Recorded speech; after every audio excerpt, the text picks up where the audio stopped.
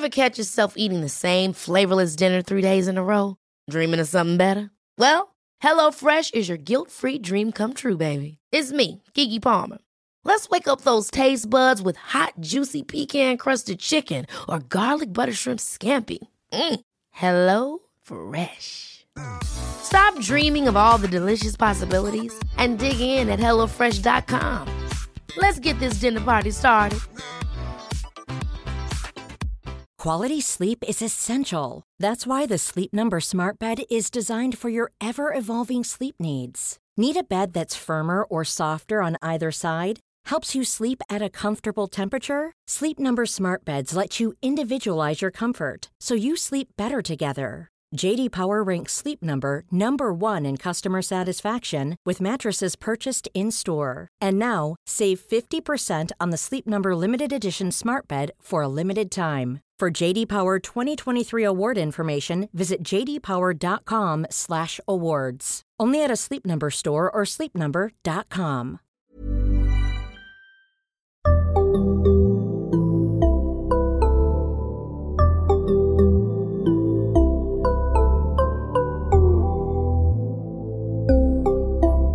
Barnpsykologerna. Välkomna till Barnpsykologerna, en podcast med Liv Svirsky och Lars Klintvall. Och idag ska vi tala om ätstörningar och det ska vi göra med vår gäst Ata Gaderi. Välkommen till podden, Ata. Tack. Kan inte du börja med att presentera dig och vad du jobbar, din gedigna erfarenhet i det här området? Jag är psykolog i grunden. Jag har KBT-inriktning och i med arbetet med ätstörningar så har jag fått lära mig lite annat som också interpersonell psykoterapi och familjeinriktat behandling och sånt. Har forskat framförallt kring varför ätstörningar uppstår, hur vi kan behandla dem, hur vi kan förebygga dem. Men jag är en sån här person som inte kan hålla mig till ett område, så jag har sysslat med lite annat också. Lite olika. Men vi får säga, du har ju forskat om det här i hur många år? Det är 20 någonting år. Det är inte så många som slår dig på fingrarna i Sverige i alla fall. När det gäller ätstörningar. Det är några få som håller på med ätstörningar och har hållit på så länge. Mm. Jag tänker att alla de där områdena som du sa är intressanta att beröra. Men vi kanske bara kan börja med, det finns ju många olika varianter av ätstörningar. Kan vi inte gå igenom dem så att vi liksom sätter kartan? Absolut. Diagnoskriterierna och uppsättningen ändrades för några år sedan. Så 2013 kom en ny version av den amerikanska diagnossystemet, DSM. Och där har man 3 huvuddiagnoser. Tidigare hade vi 2. Så de 3 huvuddiagnoserna är anorexia nervosa, bulimia nervosa och hetsätningsstörning. Sen finns det lite olika varianter som påminner om de här diagnoserna, men lite annorlunda. Exempelvis man har gått ner i vikt väldigt mycket, men inte så pass att man är medicinskt klart överviktig. Då pratar vi också exempelvis om atypisk anorexi. Eller att man hetsätter som vid bulimia nervosa, men inte lika ofta för att få diagnosen. Så de här varianterna har kommit att kallas andra specificerade ätstörningar. Och det europeiska systemet ICD har också utvecklats och gått över till en ny version som tyvärr fortfarande inte har tillämpats i svensk journalsystem. Och det är delvis på grund av corona. Socialstyrelsen hade ambitionen att införa det under 2019. Men det kommer ganska snart, hoppas jag. Och ätstörningsdiagnoserna i ICD börjar bli väldigt likt de som är i DSM. Vilket tyder på att båda systemen utgår mer och mer ifrån forskning. Och då blir man mer överens jämfört med hur det var tidigare. Så 3 huvuddiagnoser, ett flertal diagnoser som kallas andra specificerade ätstörningar. Och det som är också intressant är att ett par diagnoser som tidigare var mera som forskningsförslag har också blivit ätstörningsdiagnoser. Exempelvis nattlig ätstörning har blivit en diagnos, eller att man regelbundet kräks för att reglera vikt och figur, men man inte har några hetsätningar. Det vill säga självrensning. Den har också blivit en diagnos. Så det finns lite sådana här förändringar i diagnossystemet. Och den andra stora nyheten är också att de ätstörningar eller de tillstånd som kallades födorelaterade syndrom har också kopplats ihop till samma kapitel med ätstörningar. Så undvikande restriktiv ätstörning har kommit att komma in i den kategorin av ätstörningar.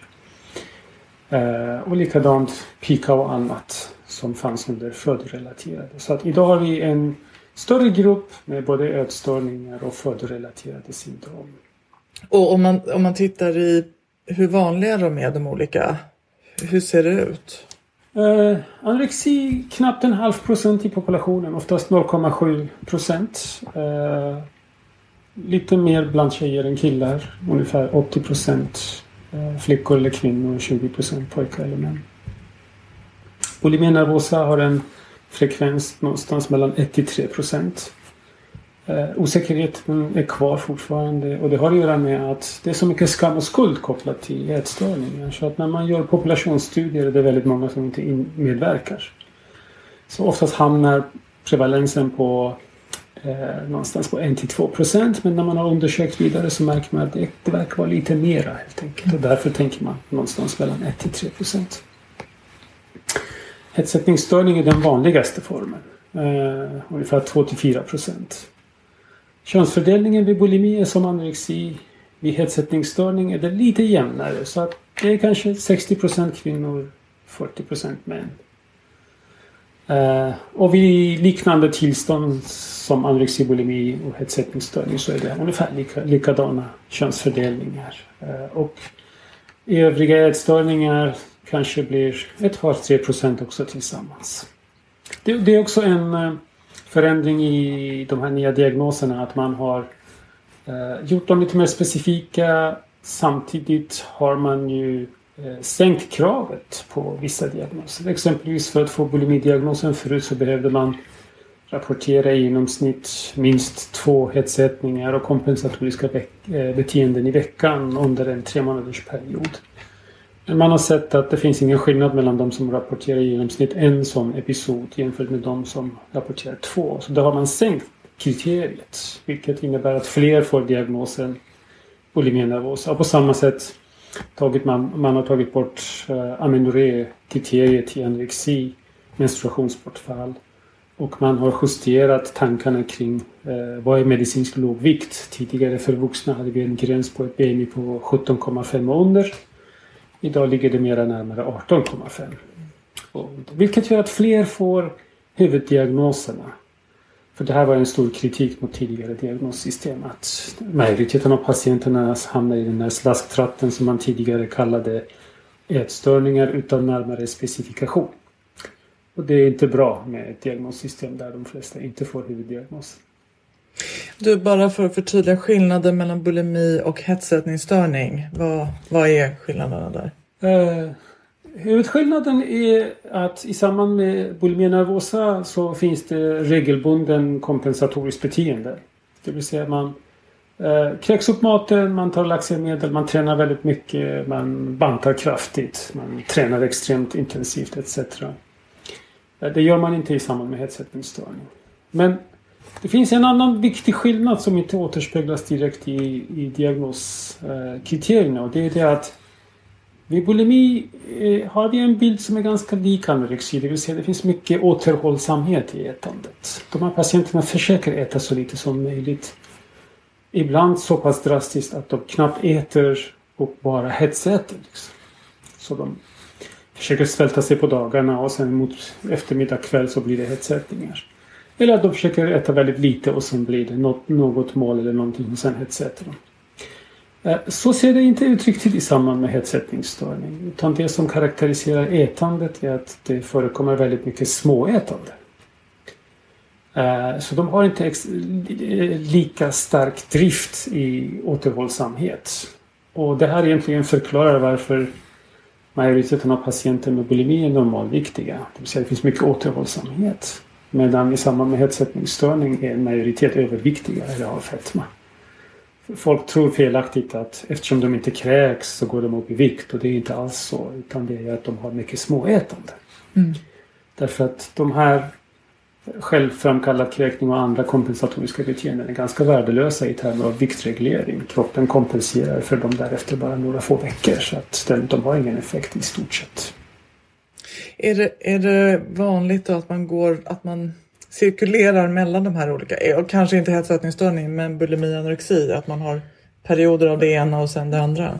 Ja, det är ganska vanligt att man efter en period av anorexi övergår till bulimi. Kanske cirka 40%, 50% så småningom får en sån bild. Och i samband med anorexi finns det de som också ganska tidigt har ett mönster av både hetsätning och självrensning. Det är inte lika vanligt att man går från bulimi till anorexi, men det händer naturligtvis. Likadant händer det att man har först en mer bulimisk bild och sen så småningom är det mer åt hetsättningshållet. Det händer också. Ganska osäkra siffror kring mängden i övergång. Det som är väldigt vanligt är att huvuddiagnoserna övergår till former som är andra specificerade ätstörningar. Därför att vissa symptom minskar och de uppfyller man inte längre en full diagnos för anorexi eller bulimi eller hetsättningsstörning. Just det.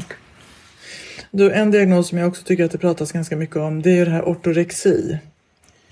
Just det, ortorexi är inte en psykiatrisk diagnos. Den finns varken i ECD eller DSM. Det finns diskussioner, ett flertal studier som man försöker undersöka och se ifall man ska betrakta det här som en psykiatrisk diagnos. Än så länge är det inte det. Man vill inte heller psykiatrisera för mycket naturligtvis. För det här är en återspegling av dåliga trender i samhället. Trender kring mat och diet och ätande. Hur mycket man ska träna. Ortorexi kännetecknas av att man är väldigt medveten om vad man äter. Och man tränar väldigt mycket. Så att ätandet och träningen är väldigt ångestrelaterat. Så äter man inte extremt hälsosamt och hinner man inte träna väldigt mycket som man vill, då blir det väldigt mycket negativa känslor. Och det här är liksom på ett kontinuum, så att det är många som har inslag av det där och då är det lite svårt att bestämma var någonstans sätter vi liksom gränsen för psykiatrisk problematik. Men givetvis finns det mycket ångest och annat mer som bekymmersamt. Men det låter som att ganska många av de personerna kanske går in i anorexigruppen och där träningen blir en del av det kompensatoriska. Det är svårt att säga faktiskt. Vi har inte data som kan få oss att tänka att det är så. För att än så länge det vi vet är att många av dem där får lite inslag av ätstörningar, lite svårare ätstörningar. Men mår dåligt. Har inte en full ätstörning, vilket gör att de kan inte riktigt få hjälp heller. Därför att man tänker att normal vikt, äter en hel del, tränar en hel del, har väldigt mycket ångest. Tvångsmässigt håller på med vad man ska äta och hur mycket och när och hur man ska träna. Och de där tar över sociala funktioner som man knappt kan riktigt umgås och leva och ha ett bra liv för att man måste äta bra och träna mycket. Så det är väldigt mycket dåligt mående inkopplat och sen har de perioder då de tycker att okej, nu har jag koll och sånt där. Så någon vecka som är bra. Och det som vi brukar säga, det är någon form av intermittent förstärkning pratar vi om, det vill säga under vissa perioder funkar det bra, vilket gör att man blir fast där. Trots att man har längre perioder då det är ganska mycket elände och tvång och oro och ångest kopplat till det. Så det är en grupp som har en hel del lidande men fortfarande inte betraktas som en psykiatrisk grupp. En annan nyhet är ju det här som kallas för ARFID. Eller ARFID, jag vet inte hur det är väl egentligen på engelska. ARFID eller ARF, det spelar ingen roll. Undvikande restriktiv ätstörning handlar om ett tillstånd som oftast debuterar ganska tidigt. Det handlar om framförallt barn och ungdomar som har svårt att äta av olika anledningar. De får inte i sig tillräckligt med mat och då blir det ju naturligtvis en hel del medicinska bekymmer med hur de utvecklas fysiskt och naturligtvis hur mycket de orkar och deras psykosociala utveckling blir mål för bekymmer. Och där finns det exempelvis svårigheter med matens smak, upplevelse, lukt, konsistens exempelvis. Hur det känns när man äter, hur det känns när man sväljer. Rädsla för att man ska exempelvis kvävas En del svårigheter som inte är ovanliga i samband med andra tillstånd som exempelvis autism ser vi ganska tydligt här.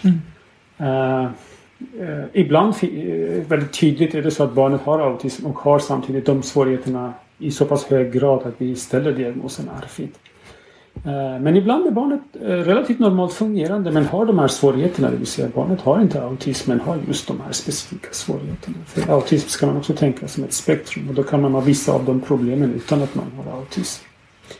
Där kan man ha den där svårigheten med maten och ätandet. Man kan äta bara några få saker, man har svårt med färger, med lukter. Känslan av att svälja eller rädslan för att kvävas etc. Och då är det viktigt att man tar tag i det här så att man inte behöver använda sig av invasiva metoder.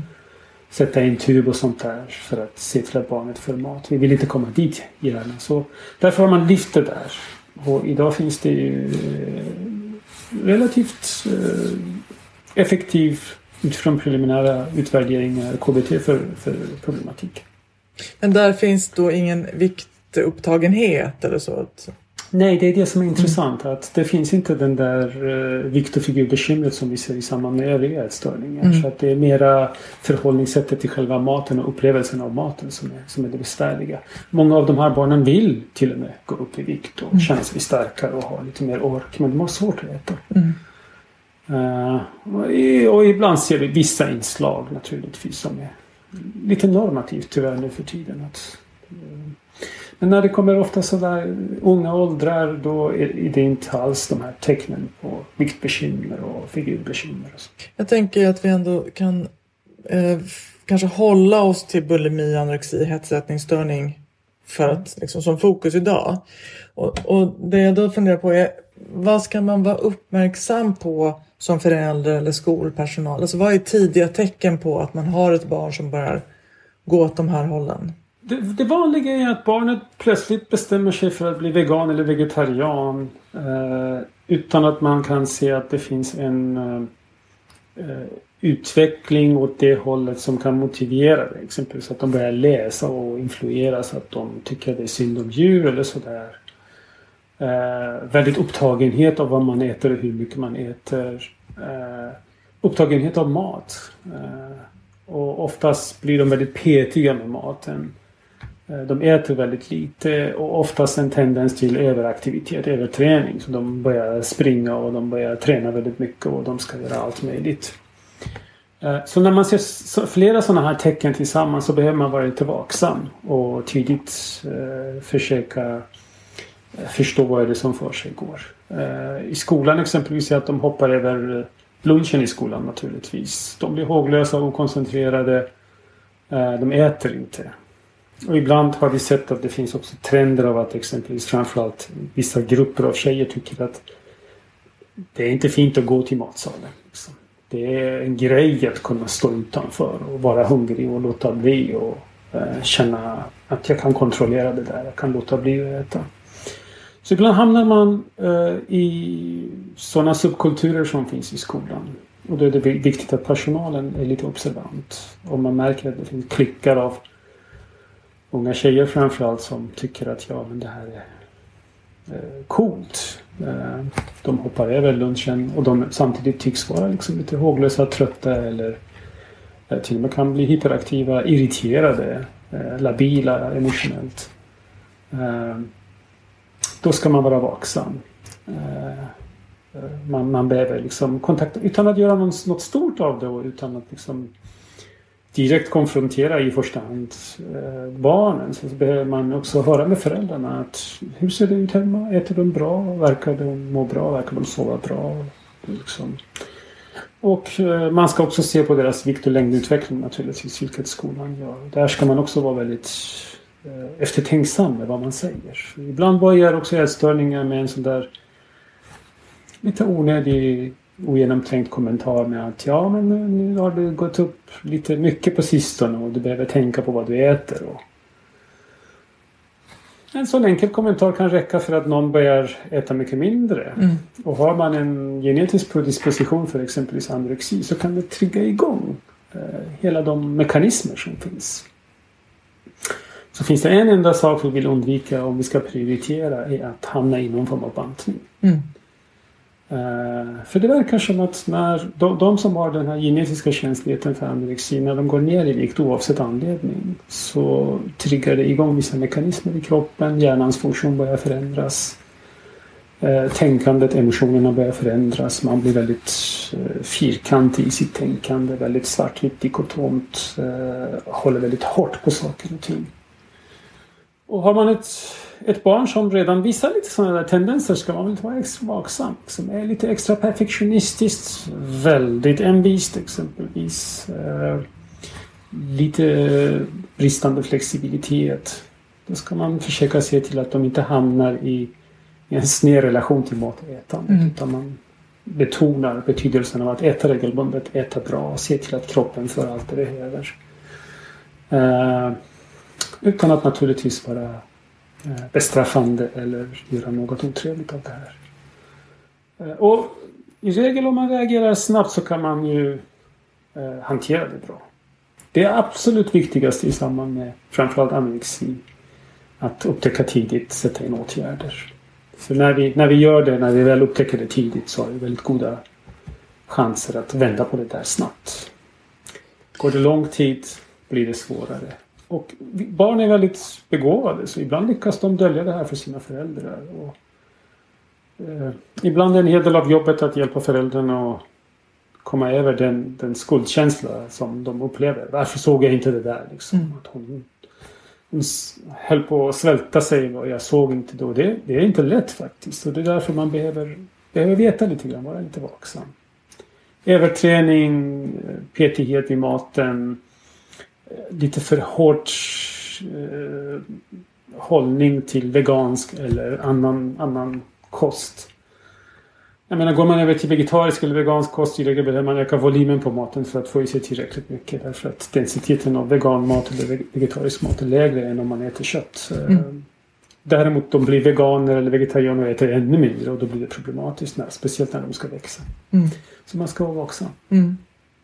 Nu pratar du om att komma in tidigt. Finns det något tidsperspektiv? Har man sett liksom hur lång tid, vad är tidigt och hur lång tid tar det innan man liksom är i diagnos? Nej, det går inte att säga det, därför att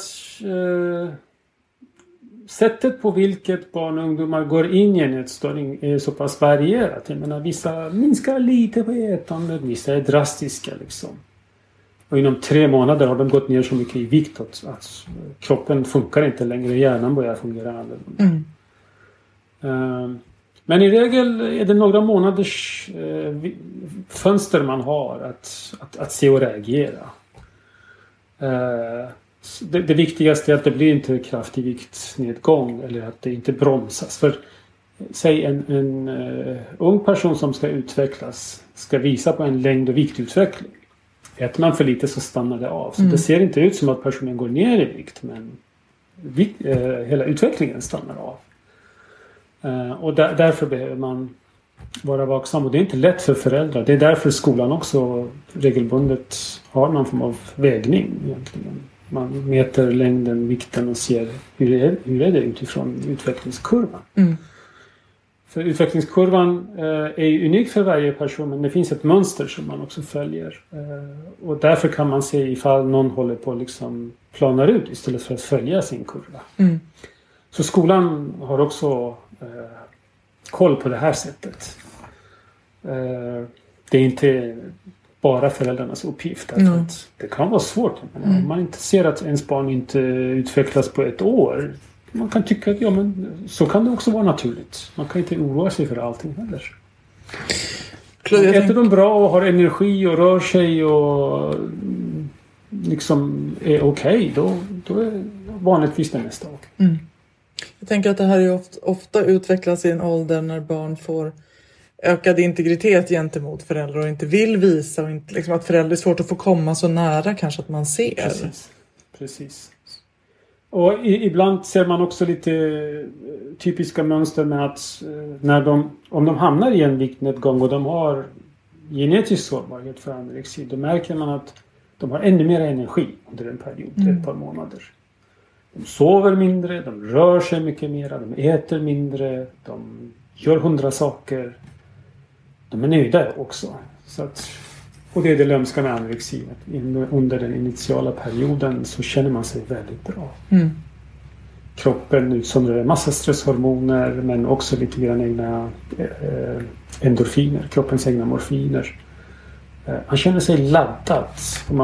Om man speciellt har lite perfektionistiska drag, om man är väldigt ordningsam.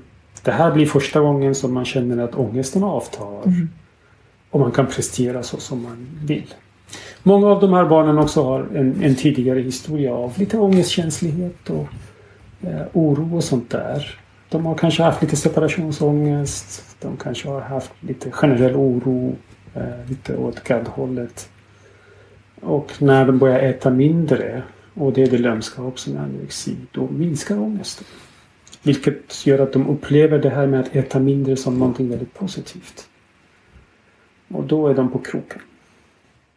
Skiljer det sig åt från de då som går till bulimi? Eller hur ser den startfasen ut? Ja, bulimi är lite mer smygande. Och det börjar också med att de drar ner på ätandet. Men de har inte samma biologiska mekanism att de får riktiga kickar av att gå ner i vikt. Utan det är lite mer ändå jobbigt och stressartat. Förstärkningarna eller de positiva effekterna är mera psykosociala, så man tycker att okej, jag lyckas med det där. Och man kanske får lite kommentarer om att oj, jag har gått ner i vikt och vad fin du är i de här kläderna etc. Och det har att göra med att ursäkta. Det har att göra med mera beteende egentligen i sammanhanget. En ung person som är lite missnöjd med sin kropp börjar äta bättre, tycker själv, äta mindre, tycker går ner i vikt, kanske inte mycket, men känslan är positiv. Börjar klä sig annorlunda. Vågar klä sig annorlunda. Och då får man social respons på det. Åh, fin du är i de här kläderna.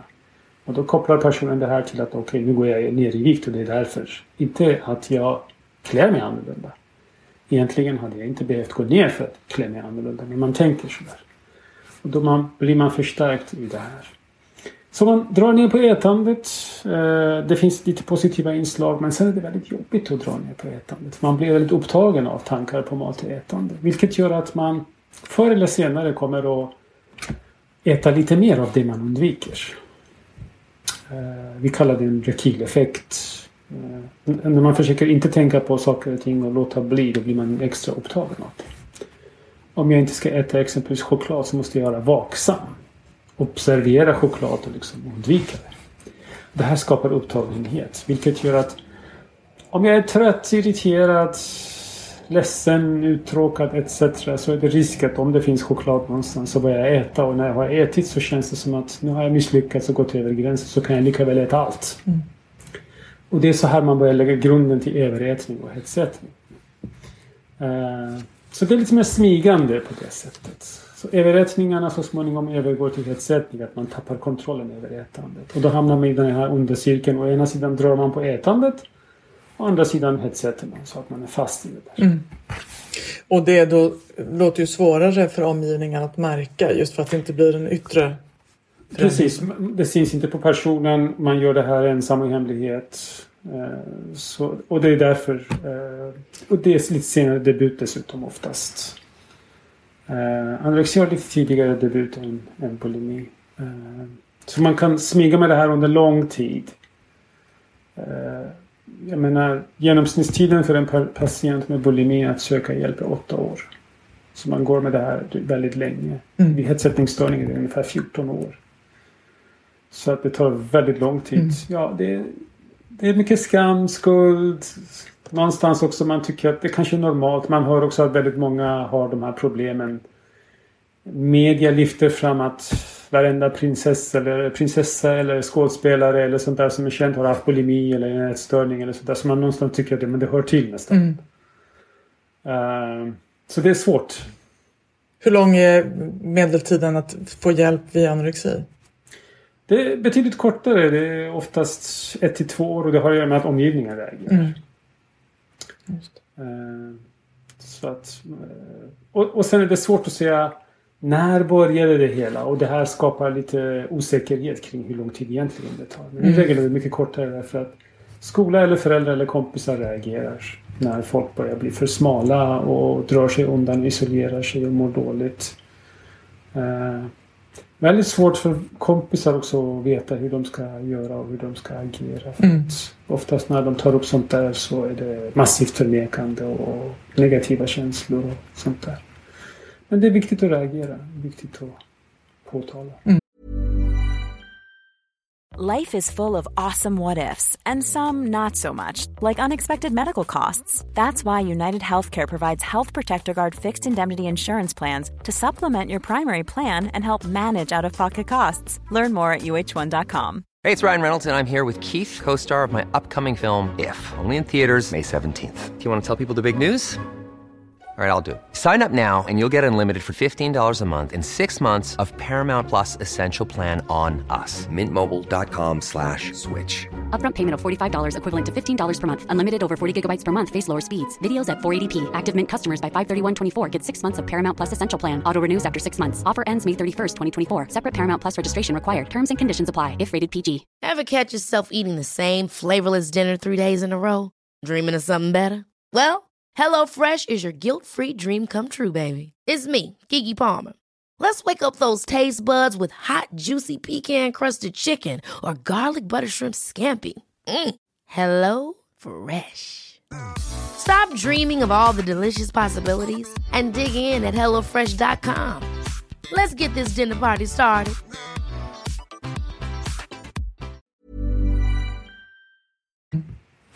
Du har varit inne på nu att det här med genetisk predisposition. Hur vanligt, hur viktigt är det liksom som orsaksfaktor och hur ser den dispositionen ut? Eller vad vet man om det? Ja, för anorexi är det den starkaste riskfaktorn helt enkelt. Ungefär 60-65% av uppkomsten av anorexi förklaras av genetiken. Det är lite åt samma håll som schizofreni och bipolär störning. Det vill säga att det finns väldigt mycket genetik. Det finns en klar sårbarhet. Och det har att göra med att vem som helst kan inte svälta sig på det här sättet och tycka att det är befriande eller positivt. De flesta av oss tycker att det är väldigt jobbigt att låta bli att äta. Och vill återgå till att äta. Men här är det biologin spelar en sprätt. Det blir så att man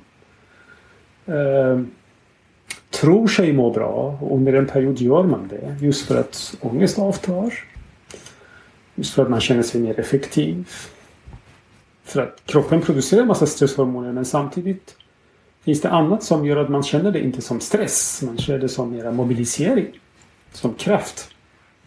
Så man luras av sin egen biologi och då blir man fast, man eftersträvar den här känslan. Patienter med anorexi som också har använt andra droger under sina unga år har blivit tillfrågade om hur är anorexi kontra droger. Och de menar att upplevelsen av att ha den här kontrollen,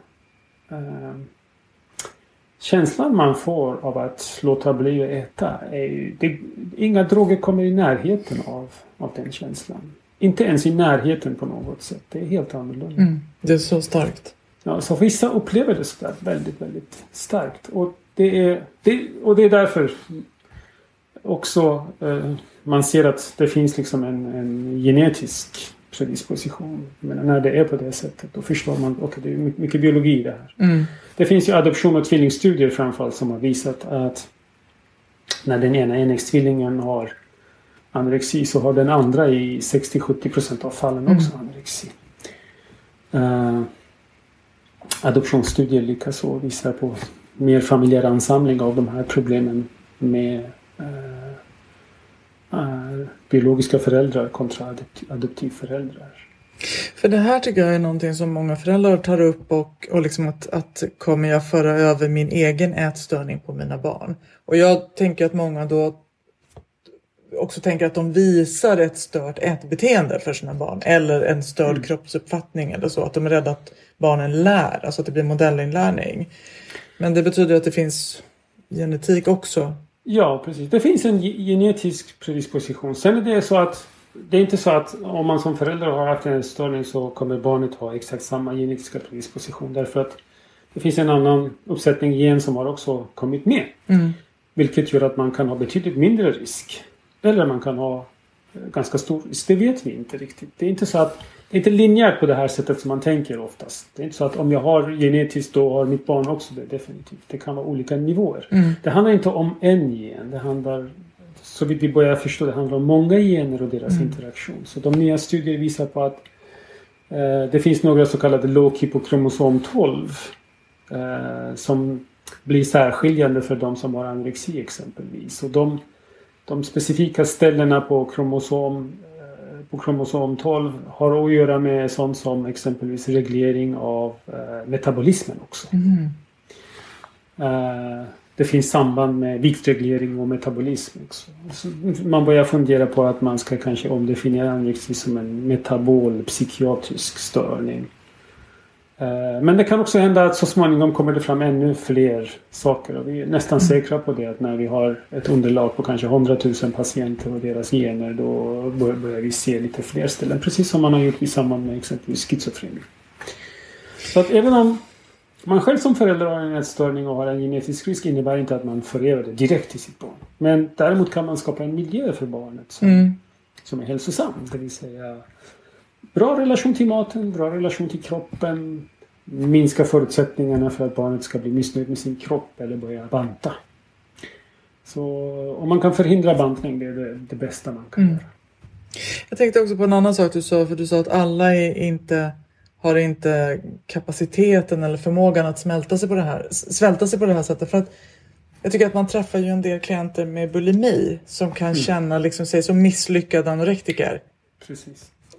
Kan man tänka sig att det är just det här som spelar in, att de klarar faktiskt inte det rent biologiskt? Nej, exakt, de har inte den biologin. Så att när de låter bli äta så blir det ju väldigt jobbigt. Medan i samband med anorexi så tyvärr blir det inte riktigt så. Utan under långa perioder kan det vara väldigt behagligt. Det ger en falsk känsla av kontroll och rus till och med kan det vara för en subgrupp av patienter. Finns det några andra sårbarhetsfaktorer eller orsaksfaktorer som man känner till? För det här, du sa ungefär 60-70%.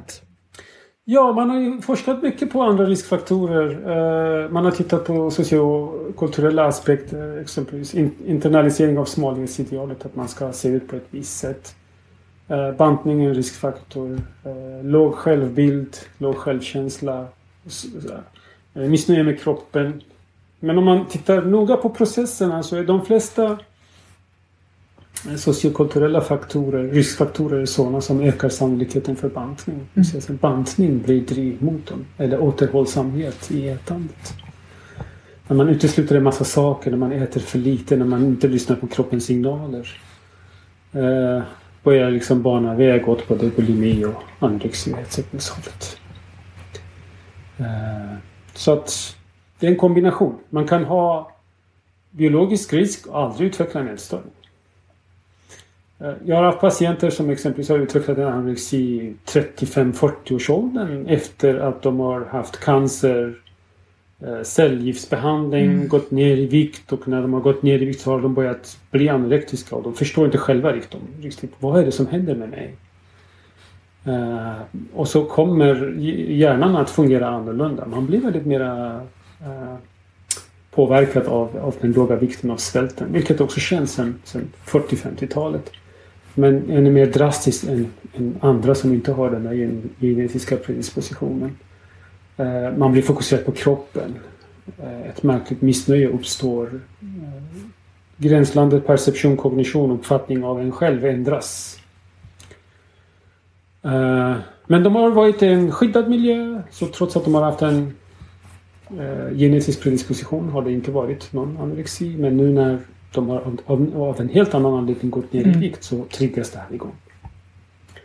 Så det är väldigt viktigt att har man liksom den predispositionen eller en risk, så ska man se till att man inte låter kroppen hamna i en sån situation. Men vi är långt ifrån att kunna göra någonting med biologin än så länge. Och det vi har att göra med är mera beteendet för tillfället. Kan inte gå in och ändra generna än så länge. För det här som du sa nu då, att jag tänker att det för oss vidare till behandling, att vi kan inte göra något med biologin, så det är psykologin på något sätt som vi har kvar. Hur ser behandling ut då för de här respektive åkommorna? Ja, i dagsläget finns det ju nationella riktlinjer för behandling av ätstörningar i många länder som i England, USA, Australien etc. Sverige har inte det. Socialstyrelsen håller på att ta fram det. Svenska läkarsällskapet har någon form av riktlinje sedan flera år tillbaks, men man vill ha en nationell riktlinje. Och de där nationella riktlinjerna är gemensamma i stort sett. De är väldigt likadana. De föreslår egentligen rätt så tydliga och enkla vägar till behandling. Så för anorexi hos barn och ungdomar och resten av ätstörningar föreslår man beteendeinriktad familjeterapi, så kallade Maudsley-modellen, som är specifikt utvecklat för just anorexia nervosa. Och sen har man sett att samma modell kan man tillämpa för övriga ätstörningar hos barn och ungdomar. Och det går ut på att man stärker föräldrarna att gå in som föräldrar och se till att barnet kan äta och bryta svälten. Och man gör det gärna på öppenvårdsbasis, det görs i hemmamiljön så att det generaliseras och det hålls kvar och man inte får återfall. Smärtsam process för många föräldrar. Man behöver ta ledigt, man behöver vara på plats, man behöver liksom vara en förälder på ett sätt som man inte är van att vara. Det vill säga man behöver gå in på ett annorlunda sätt, och det behöver man väldigt mycket stöd för, och veta hur man gör, hur man förhåller sig och ser till att man kan med värme och kärlek och bestämdhet få sitt barn att äta regelbundet, normalisera sin vikt och så småningom hjälpa barnet att komma in i en normal utveckling genom att man också börjar jobba med kommunikation i familjen och fokus på adolescensrelaterade frågor och självständighet och andra intressen i livet etc. Manualbaserad behandling är det här, ungefär ett 20-tal tillfällen under ett år. I grova drag ungefär 50% får bra hjälp. Resterande 50% olika nivåer av hjälp. Kommer man in tidigt, betydligt fler som får hjälp. Så ju tidigare desto bättre resultat. Det var därför jag var inne på tidig upptäckt. Har man haft anorexi 3, 4, 5, 6 år är det svårare naturligtvis. På vuxensidan är KBT förstahandsbehandlingen för behandling av bulimia och hetsätningsstörning. Också KBT tillämpar ju på barn och ungdomar när familjeterapi inte hjälper eller inte anses vara tillräckligt lämplig av olika anledningar. Vuxen anorexi, vi har ingen behandling som är bättre än någon annan. Samtliga behandlingar testats har modesta effekter. Inte moderata, modesta effekter. De är inte så bra. Vi har inte så väldigt bra resultat. När man har haft anorexi i många år så kan vi inte liksom hjälpa folk lika effektivt som när vi fångar dem tidigt. Därför är det viktigt med tidig upptäckt. På bulimisidan och hetsättningsfronten 40-70% tillfrisknar av behandling. Det är olika studier. Så det finns utrymme för förbättring av de här behandlingarna. Vilka metoder är det då som är så effektiva på bulimi och hetsättning? Det är KBT-behandlingen. Och om KBT inte funkar eller om patienten inte vill ha KBT är interpersonell psykoterapi ett alternativ. Så det finns också evidens för den. Den rekommenderas inte som första hand därför att den inte är kostnadseffektiv. Effekterna kan också komma lite senare än KBT-behandling. Finns det någon medicinsk behandling? Nej, ingen medicin får utgöra huvudbehandlingen. Däremot ofta lägger man till någon form av medicinering. Man försöker lägga till så enkla och harmlösa mediciner som möjligt. Så man försöker minska ångest, förbättra sömn. Man kan använda exempelvis antihistamin som kan hjälpa en att sova lite bättre, så använder man det. Funkar det inte så går man över till mer komplexa mediciner som anxiolytika etc. Ibland sätter man också in antidepressiv medicinering. Det kan vara en hjälp för vissa. Acceptabiliteten av medicin hos patienterna är låg. De flesta vill inte ha det. Oftast behöver man ha lite högre dos för att få önskad effekt. Tidigare satte man in ganska mycket SSRI mot bulimi nervosa och hetsätningsstörning, men man har slutat med det därför att man har sett att när man tar ut medicinen så faller de tillbaka. Dessutom är det en massa bieffekter och sånt där som inte är önskvärda. Så medicin kan vara ett tillägg med eftertanke, med god kontroll. Men aldrig i dagsläget ska det inte vara huvudbehandlingen för någon ätstörning, varken barn, ungdomar eller vuxna. Och sen gör man en massa experiment. Man tittar på exempelvis atypiska neuroleptika i anorexia nervosa. Och se, kan vi få bättre effekt av dem där. Men det är fortfarande på experimentstadium. Så att i huvudsak är det familjeterapi för barn och ungdomar. Inte vilken familjeterapi som helst utan Maudsley-modellen. Och på vuxensidan är det KBT som förstahandsbehandling, men IPT är också ett bra alternativ. Och när du säger barn och ungdomar respektive vuxen, från vilken, alltså är det 18 som man har tittat på forskning? Och sen, jag menar, när vi har 16-17-åringar med bulimia nervosa och vi märker att kanske familjeterapi inte optimalt, därför att här är det väldigt mycket mera åt självständighet och ungdomen har god kognitiv förmåga. Då tänker vi att KBT kan vara ett bra alternativ. Medan i vissa fall vi har patienter som också 19-20 år bor hemma och vi märker att det finns en familjedynamik och resurs som vi kan använda. Då kan vi fortfarande kanske använda oss som familjeterapi om förutsättningarna för vården inom regionen tillåter det. Men oftast blir det ju liksom barnsidan upp till 18, vuxensidan. Och på vuxensidan har man i regel inte familjeterapeutisk kompetens på det sättet. Den här Maudsley-modellen, innehåller den också inslag av KBT, alltså så som man jobbar med vuxna med schemalagt ätande och sådana saker? På ett annat sätt genom att det blir föräldrarna som sköter det där. Så att istället för att patienten ska registrera och liksom ha koll på det och förstå funktionerna, så är det föräldrarna som går in och ser till att det blir så lite smärta i det som möjligt. För sällan kan det bli riktigt trevligt. De ska lära sig exempelvis distraktionsstrategier ganska mycket initialt. De ska se till att de kan vara där ett stöd. Vara någon form av diskriminativ stimuli för att äta och se till att man kan slutföra äta upp hela den mat som finns där. Äta inom rimlig tid. Alla de här inslagen finns där. Så det som bakas in i KBT i termer av hur snabbt man ska äta sin mat, vilka tider man ska äta sin mat, vilken regelbundenhet ska finnas, lägger vi in på föräldrar. Och ser till att det kommer in i en rutin som ter sig normalt. Och samtidigt är föräldrarna liksom bästa verktyget i det här för att kunna hjälpa sitt barn.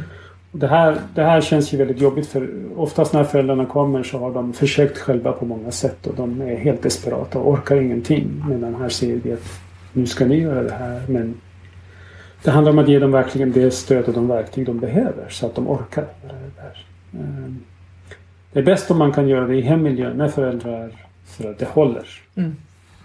Men du, en verklighet är ju att det på många ställen i Sverige köar för att komma till och få den här behandlingen. Finns det något man kan göra som förälder om man nu har förstått att man har ett barn med ätstörning och man har ställt sig i kö, men det är 8-10 månader? Inte om det är akut naturligtvis, för det finns ju en prioriteringsordning, så det beror på. Men många har ju ganska stora problem och ändå behöver vänta ganska lång tid. Så det är inte så att alla behöver vänta riktigt så här lång tid, därför att de är tvungna att prioritera när det är medicinskt prioriterat. Men man kan läsa på själv ganska mycket. Det finns mycket information på internet. Maudsley Parents är en sån där sajt där man ger information. Det finns ganska många bra böcker kring Maudsley-metoden.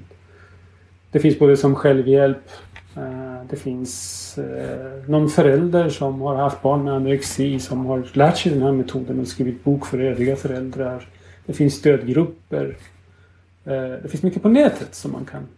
Så att man ska utbilda sig själv så mycket som möjligt också. Även om man står i kö och vill ha den behandlingen så hjälper det att lära sig mera om metoden. Och vara aktiv. Så att föräldrar är bästa resursen. På 70-talet skuldbelade man föräldrar för man hade knasiga teorier om varför det här uppstår. Idag ser vi att de här är faktiskt föräldrarna är definitivt den bästa resursen. Vad bra, Ata. Stort tack för att du var med och berättade det här fullspäckade avsnittet. Tack själv.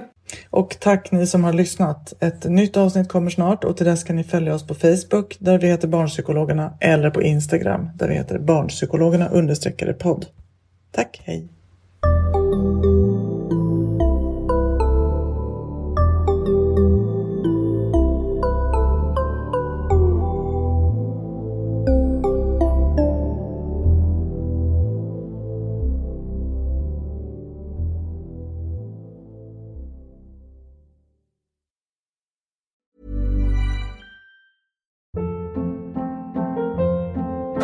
Hold up. What was that? Boring. No flavor. That was as bad as those leftovers you ate all week. Keke Palmer here, and it's time to say hello to something fresh and guilt-free. Hello Fresh. Jazz up dinner with pecan-crusted chicken or garlic butter shrimp scampi. Now that's music to my mouth. Hello Fresh. Let's get this dinner party started. Discover all the delicious possibilities at hellofresh.com. Imagine the softest sheets you've ever felt. Now imagine them getting even softer over time. That's what you'll feel with Boll & Branch's organic cotton sheets. In a recent customer survey, 96% replied that Boll & Branch sheets get softer with every wash. Start getting your best night's sleep in these sheets that get softer and softer for years to come. Try their sheets with a 30-night guarantee. Plus, get 15% off your first order at bollandbranch.com. Code BUTTERY. Exclusions apply. See site for details.